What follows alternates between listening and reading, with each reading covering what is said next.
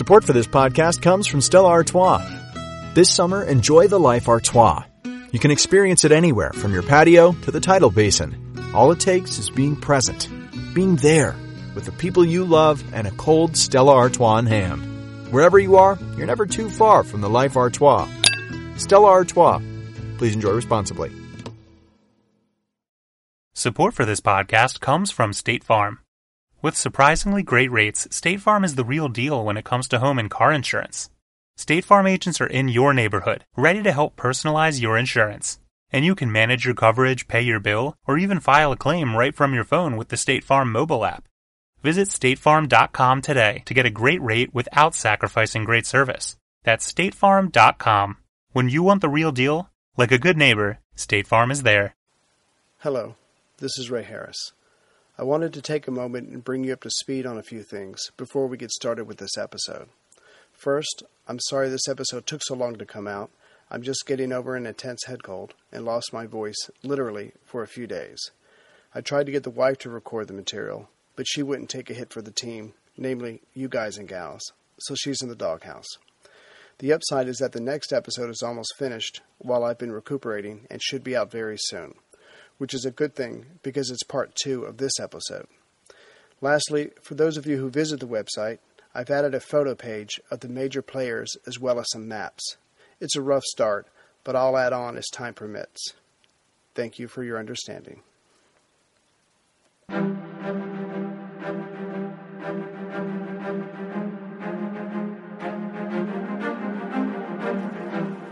Hello, and thank you for listening to A History of World War II podcast, Episode 6, Giko Kujo, Part 1. When studying Japan during this time period, it's important to remember that, although Japan adopted Western ways, once they saw the advantages and to be seen as an equal, they did not adopt Western philosophy, morals, or attitudes. To the minds of those covered in these events, they believed they were not controlling anything, but merely riding along with events beyond their control.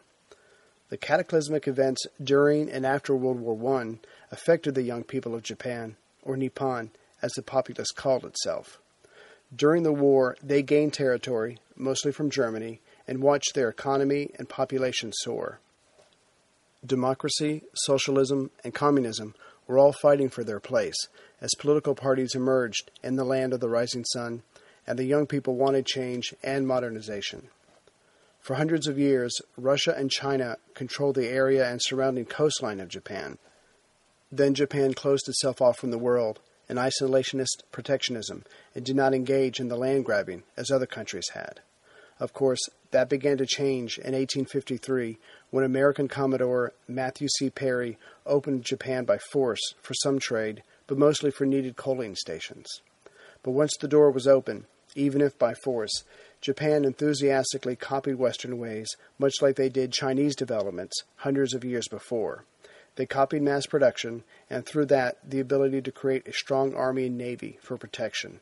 Then use that army and navy to join the world's game of forced diplomacy.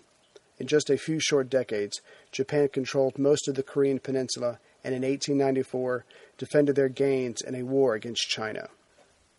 They easily defeated the Chinese armies and then added Formosa and the southern tip of Manchuria with its important seaports to their area of influence. But Russia, Germany, and France pressured Japan to give up most of the land they had acquired in these recent conflicts. The European powers did not want to share what was then considered their Chinese melon that they had been plundering for decades. And of course, they did not see Japan as an equal. Japan's pride was understandably hurt, and within a decade, hostilities emerged between Japan and Russia. Japan stunned the world when they defeated 2 Russian naval forces as well as a Russian army. These victories allowed Japan to reclaim Port Arthur as well as other ports, the lifeblood of any island nation. They also got the Russian railways in southern Manchuria. This acquisition would prove to be the first unexpected step to a long, brutal war with China and end in a Japanese defeat at the hands of the U.S. Japan did not invade the remainder of Manchuria, which was larger than California, Oregon, and Washington combined. All they wanted was respect from the other imperialist countries for their strength and sophistication. They invested heavily into their part of Manchuria and made the area peaceful enough for settlement and trade. Whether consciously or not, during the westernization of Japan, there was a massive population explosion that raised the figure to 80 million on their four main islands of Hokkaido, Honshu, Kyushu, and Shikoku. Of course, the economy could not absorb these numbers, and the result was an incredibly high unemployment. Also, farmers struggled with the low food prices, and they began to organize for the first time in history. There emerged left-wing political parties and unions concerned for the suffering of the masses. In reaction to this, right-wing nationalist organizations were created. Some of the right-wing parties were radical pro-emperor parties that spoke of protection of self through strength. This idea was expanded from the individual to Japan versus other countries, and then to Asian versus non-Asians.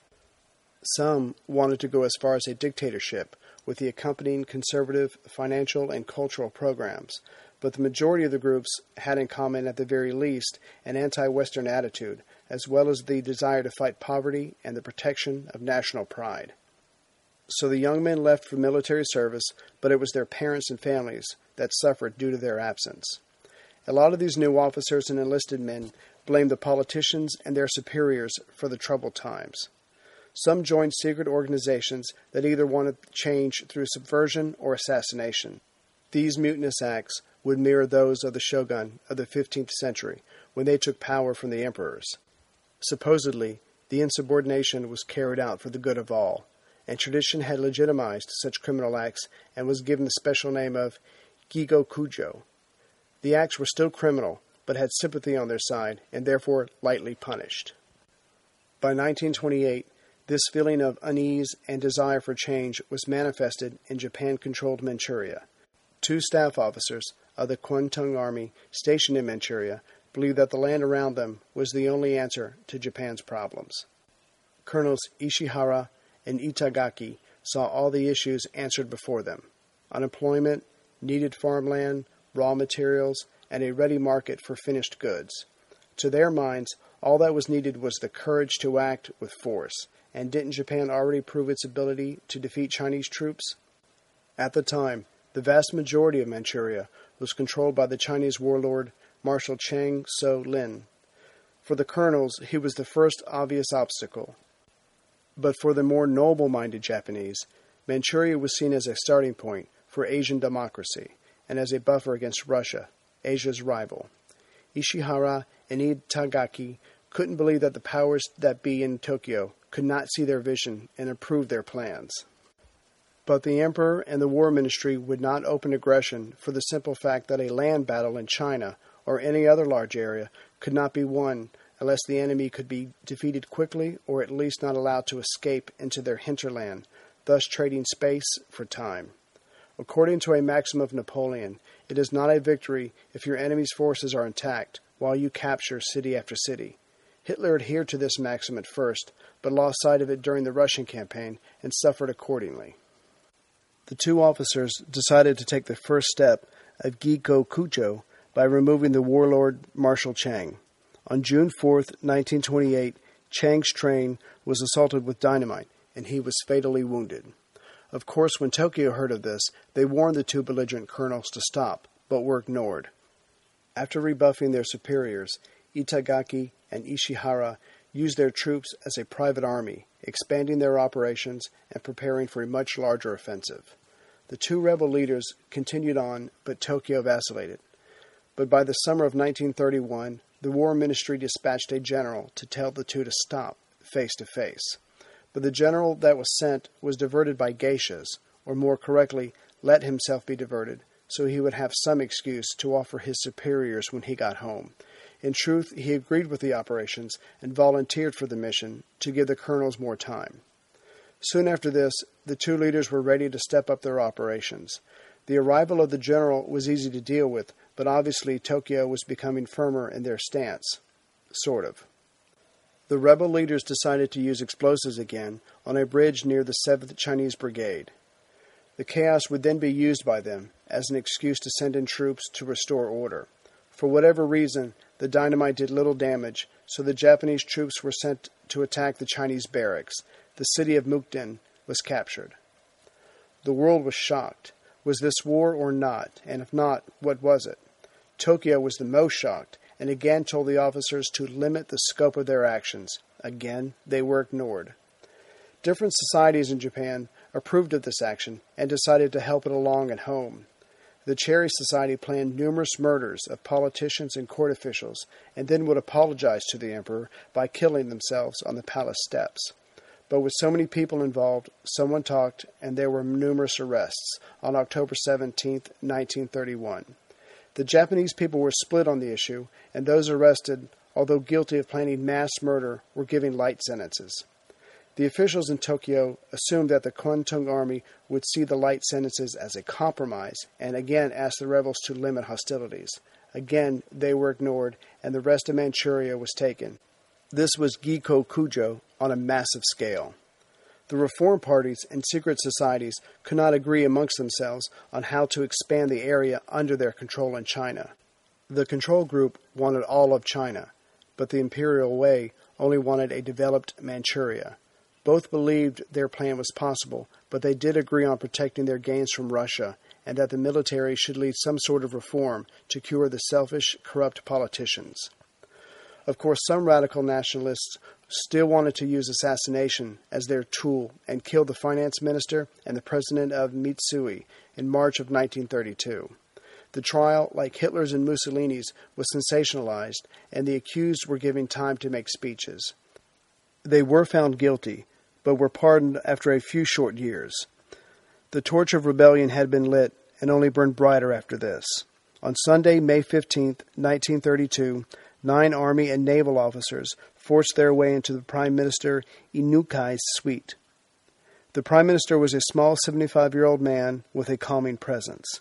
He used his influence now and began to talk to the would-be assassins. However, one of the men who had gotten lost rushed into the room and yelled, "No talking, fire!" And everyone began firing. The Prime Minister, who had opposed the conquest of Manchuria and refused to recognize the province Manchukuo, or state of Manchu, died.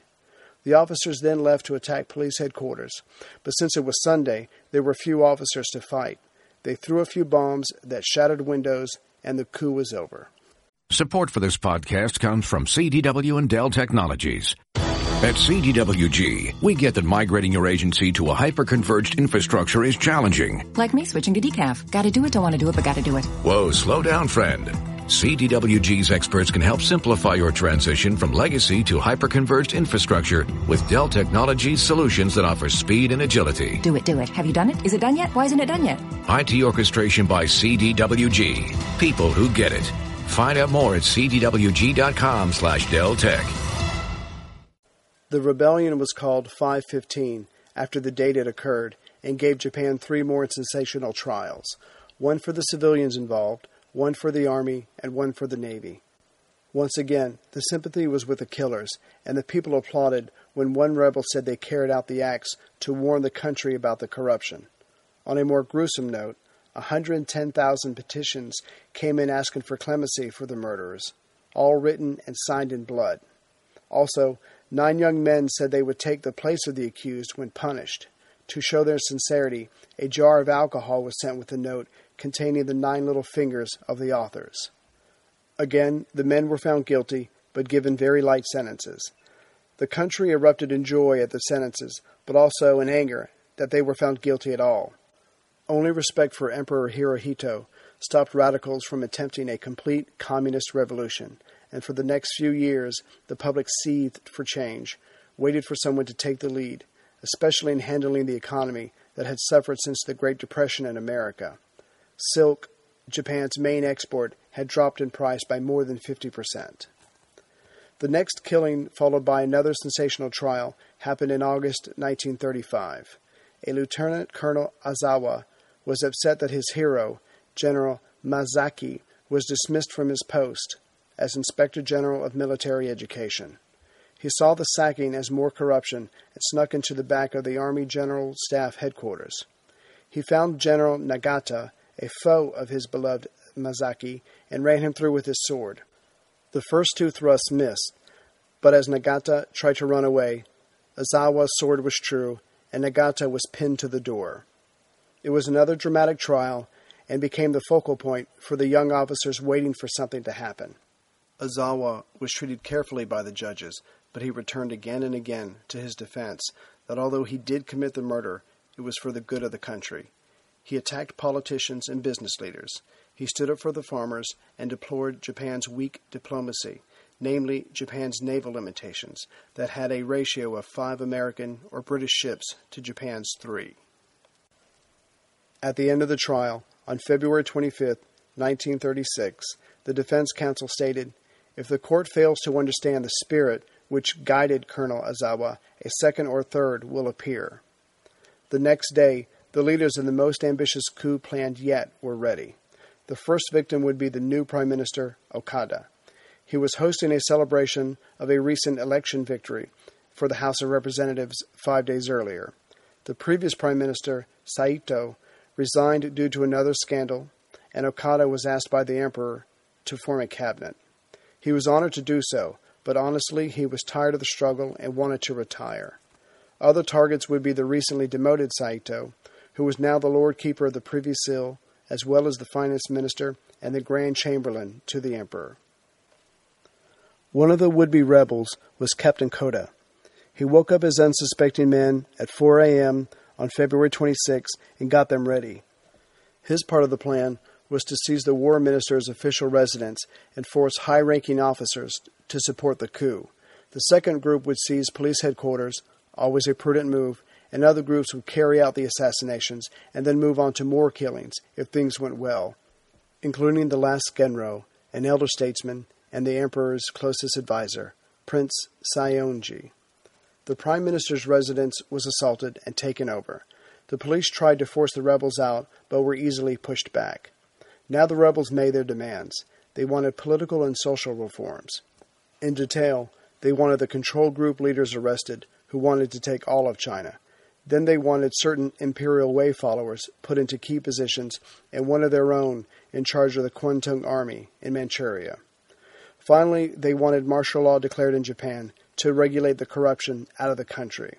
The finance minister was killed, and Grand Chamberlain Suzuki was shot several times, but lived. The rebels mistook the Prime Minister's brother for the official and killed him. The real Prime Minister, Okada, was hidden in a closet by housemaids. The Inspector General for Military Education was killed, but the Emperor's closest advisor, Prince Saionji, was constantly moved around and saved.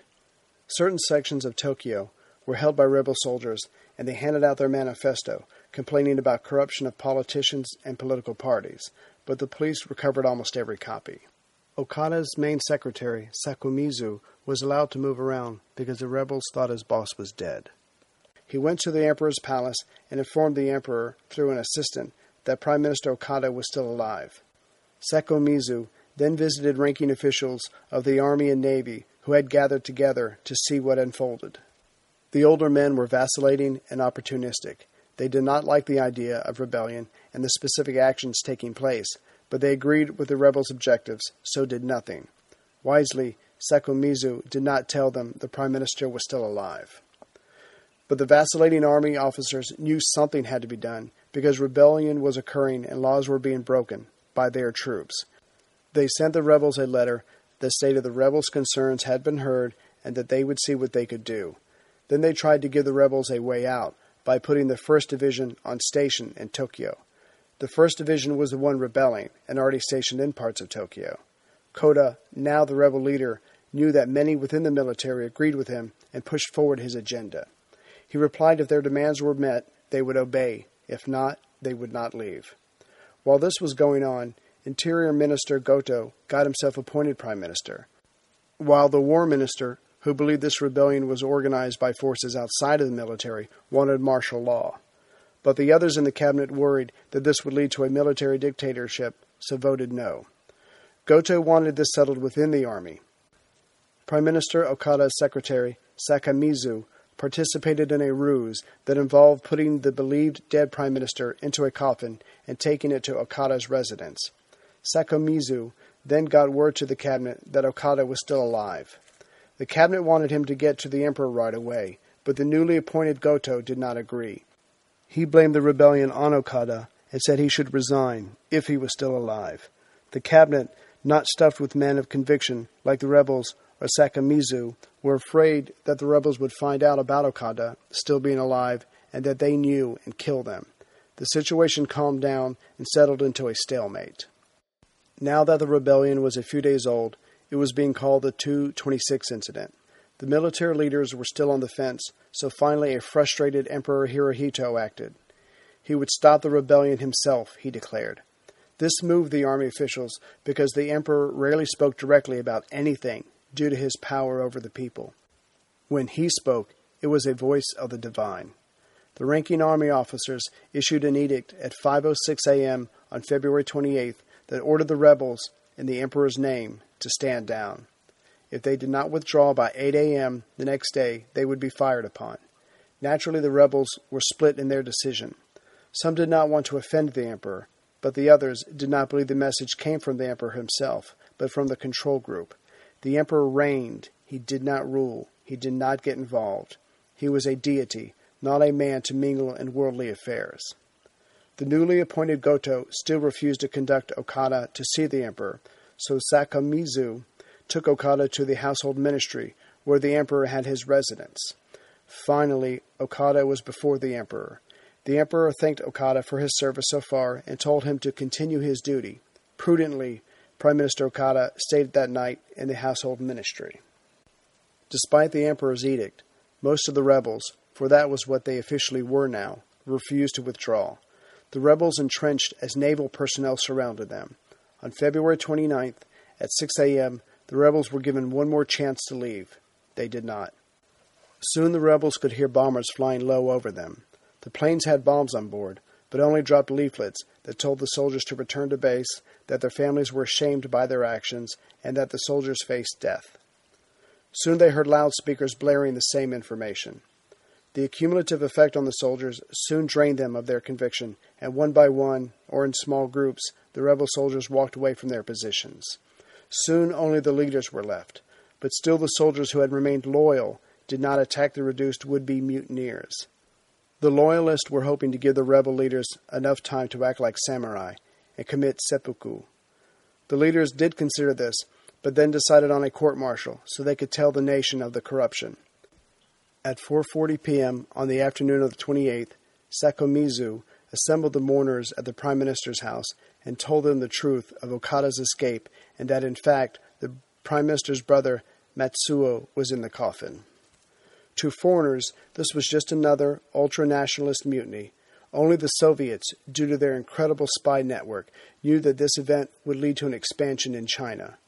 Known only to a few, the Russians were supporting the communists and nationalists in China who were engaged in a civil war. China, eventually falling to communism, was the Soviet Union's greatest diplomatic and political coup. Stalin handled most of the details himself. Next time, we'll see the Japanese army further involve itself in politics, eventually wanting power not to help the nation, but to control the direction of the country. The Manchuria question / possible solution remains a source of tension for the Japanese government, and a three-way war between the Chinese nationalists, the Chinese communists, and Japanese forces commence.